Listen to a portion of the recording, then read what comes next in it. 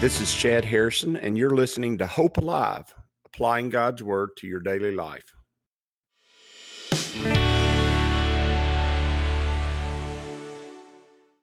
Hi, this is Chad Harrison, and I am the teaching pastor of Lake Community Church and have been serving as a pastor for 25 years.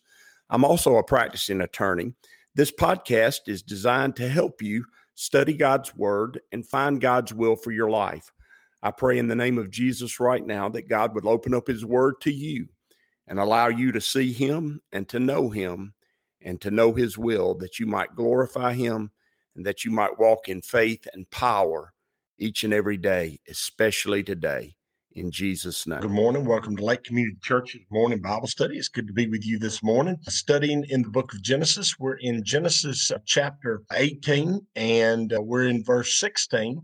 And we're beginning to deal with a verse and a chapter that is of, well, it's been of some controversy in religious circles, and it's definitely been a verse of controversy from the world's perspective, because obviously when we're talking about the enemy and when we're talking about Lucifer, he uses God's word to his advantage. And what I mean by that, he doesn't use it correctly. And most of the time he changes or he alters it in some minor or small way such that it changes the meaning. We see that most starkly when we see him dealing with Jesus in the desert. He quotes scripture to Jesus, but he alters it a little bit. He changes it. He changes some of the words. And you'll find oftentimes when you're dealing with people who are going to teach teach the Bible falsely, and really what they're trying to do is they're trying to make the Bible say what they want it to say. You'll see them altering God's word. You'll see them making little nuanced changes to God's word, or telling you that God's word doesn't say that in a passage or doesn't say that in a verse. And then you go back and look at it, and it quite clearly does say that. It says certain things for sure and to the point that we can easily identify. But what the enemy is always trying to do is he's trying to lead people astray. And when we're dealing with Sodom and Gomorrah, and notice when we're in this passage that God mainly is calling the area Sodom. It's not just two cities. It's an area. It's a region of the Promised Land. And it's a region of the Promised Land that was permanently changed by the events that happened in Genesis chapter 18 and 19. And so when we're dealing with Sodom and Gomorrah, it is important that you understand that this is a region of the world that was dominated by this city called Sodom and its king. And in fact, earlier when Abraham went out and went and got Lot and all his family who had been taken captive by the northern kings who'd come down and attacked the southern kings. One of the southern kings who had been attacked was Sodom. And when they came back, Abraham said to that king of Sodom, he said he didn't want to take anything that he had. He didn't want the king of Sodom to be able to say that he'd made Abraham rich, because he detested him. He thought him detestable and someone that he didn't want to have anything to do with. He thought him as an evil person. And he did not want his name, Abraham did not want his name associated with the king of Sodom and with that area. And in fact, there's strong indication in scripture that he had issues with Lot, because Lot had decided that he would live in the region that was dominated by the king of Sodom and dominated by the people there, that he lived in that area on purpose when he could have chosen an area that was not dominated by the people of Sodom or the Sodomites.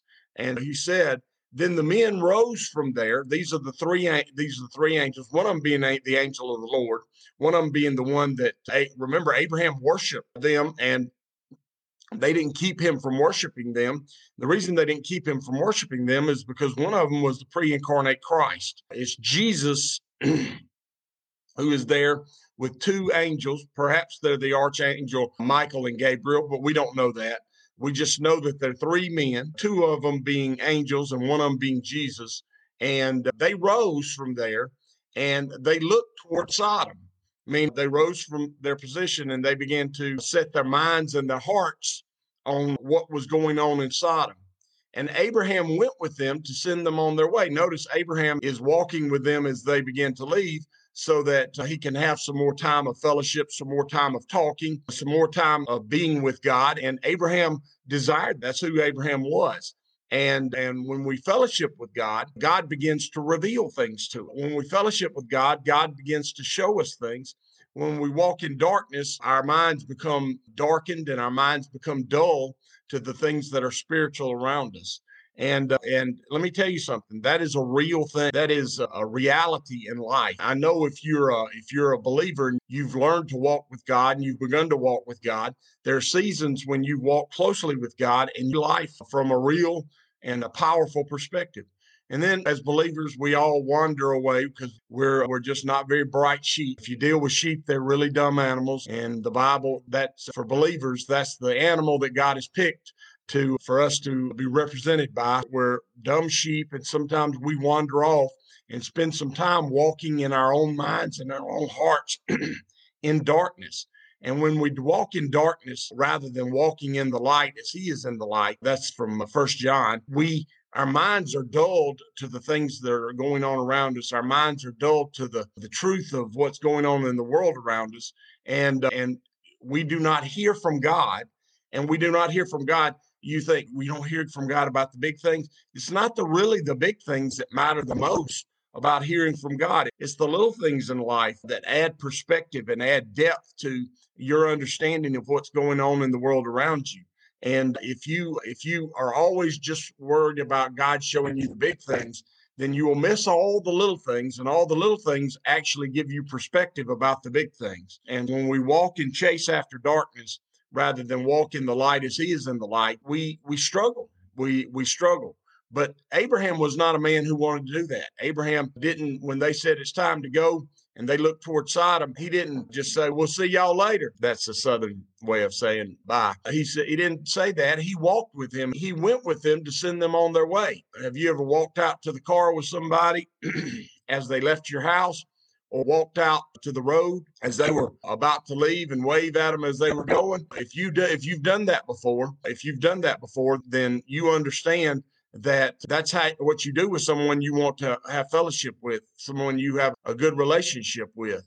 And that's exactly what Abraham was doing. And the Lord said, shall I hide from Abraham what I am doing? Notice, God is wanting to reveal to Abraham his plans and the things that he's up to. And he is asking himself a rhetorical question. He says, shall I hide from Abraham what I'm doing? And the answer is no. God's not in the business of hiding things, generally speaking, from us. Now, there are some things that we don't know and we're not ever going to know, like the date and the time of his return. There's just things, how he's going to deal with Israel in the New Testament and in the millennial kingdom. We don't totally have an understanding or idea of that. God has intentionally kept that from us because it would alter the way we deal with him and his plans for us.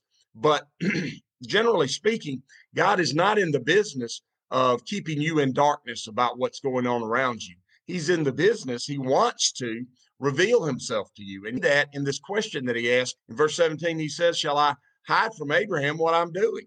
What he's saying is, I'm not going to hide where I'm going and what I'm going to do right now. He needs to know. He needs to know what I'm doing. He needs to know my will. He needs to know my ways. And by knowing my will and my ways, he knows me. And so I'm not going to hide that from him. He says, since Abraham shall surely become great and a mighty nation, and all the nations of the earth shall be blessed in him. Notice, not by him, but in him. When they're in his faith, when they walk by his faith, all the nations of the earth are going to be blessed by that. And he says, if this person's going to make a difference in the world that he lives in, which is exactly what Abraham ultimately was and is during this passage, he says, if Abraham's going to be those things, then I need to reveal myself to him. I need to show myself to who he is. And so he says, since Abraham will surely become a great mighty nation, and all the nations of earth that will be blessed by him, I need to let him know my character and nature. I need to allow him to see that. He says, for I have known, that's a short little phrase, but it's power packed, isn't it? He says, I've known Abraham. Why has he known Abraham? Because Abraham has sought God out. Abraham has sought God by faith. And God is not just saying that he knows him in the sense of he created him, he knows him intimately, but he has known the heart of Abraham. You got to remember, God loves us. He does love that which he made, but our physical bodies is not what he loves. And our spirit, although it's perfect and in his presence, is not the aspect of us that makes us unique before him. What makes us unique before him is our soul. That's the core of who we are.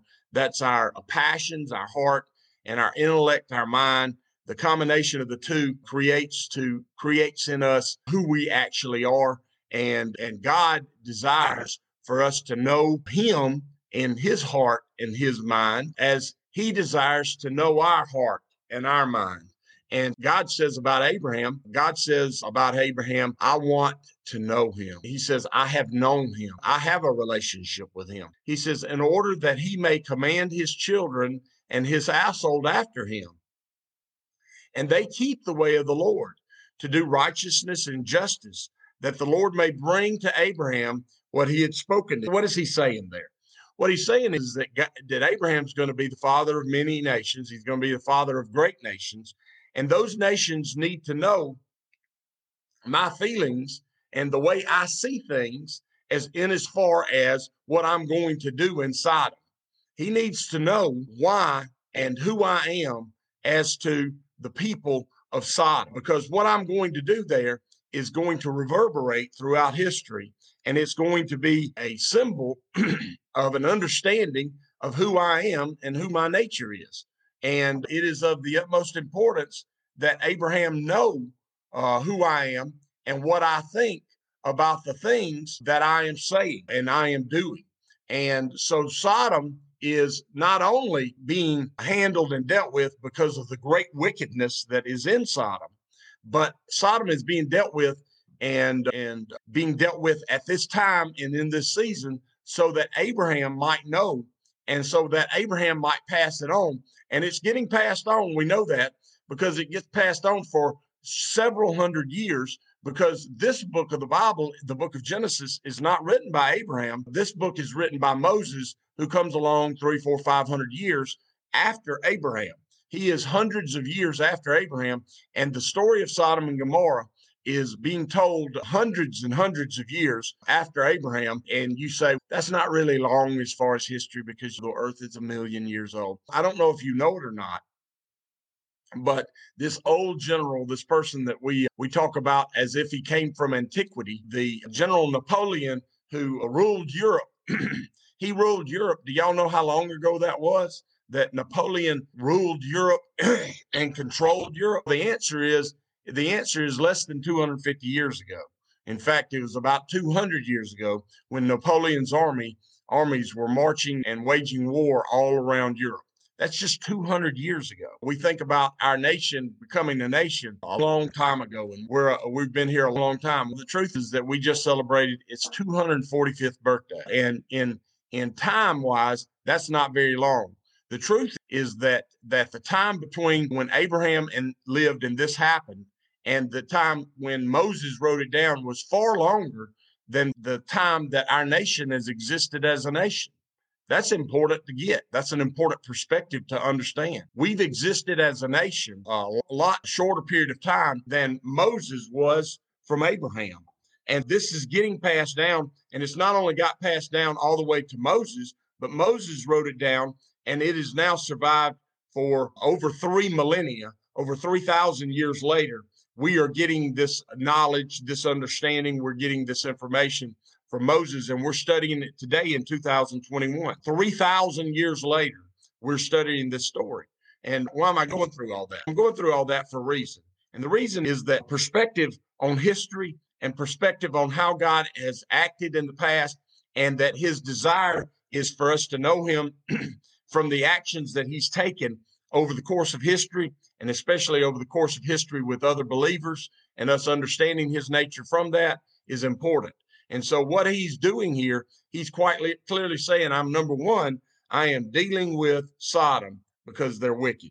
But number two, I'm dealing with Sodom in front of Abraham so that we might know why he's dealing with Sodom. And the society that we live in today And many of the people that live in the society we live in want to overlook. God has not changed over that 3,000 years. And let me tell you something, man hadn't changed either. Man's just as wicked as he was back then. And God's dealings with man have not changed since then. Now, God's ability to walk with us and to know us and our hope has increased because his covenants have continued on past this time.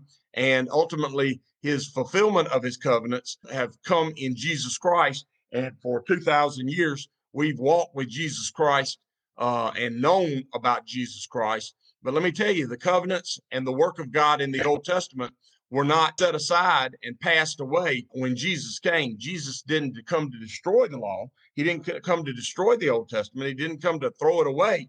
He came to fulfill it.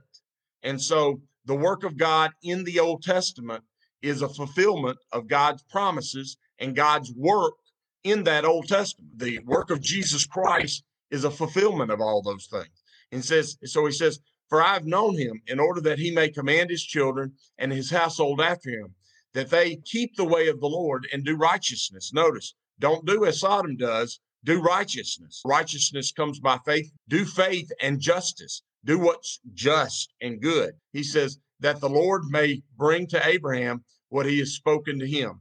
And the Lord said, because the outcry against Sodom and Gomorrah is great. Notice, the outcry against Sodom and Gomorrah is great. What is that outcry? The outcry is of the nations around them. The outcry is of the holiness of God. The outcry is their wickedness has come before God in its fullness. And the time for that wickedness to end is upon them. He says, and because their sin is and that word is a singular word of sin.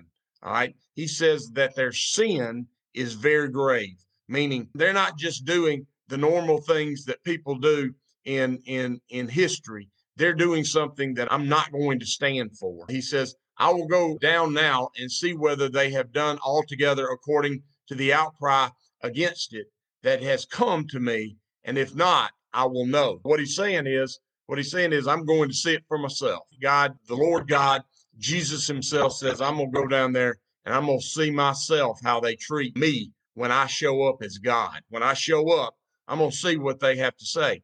And I know it's perplexing for believers, and something that we've talked about a little bit recently over the last couple of weeks. It's perplexing for believers why the lost or why the wicked wouldn't, once they realize who Jesus is, why they wouldn't accept him, why they wouldn't receive him. The truth is that you're incapable of accepting and receiving him unless you're born again, unless he reveals himself to you.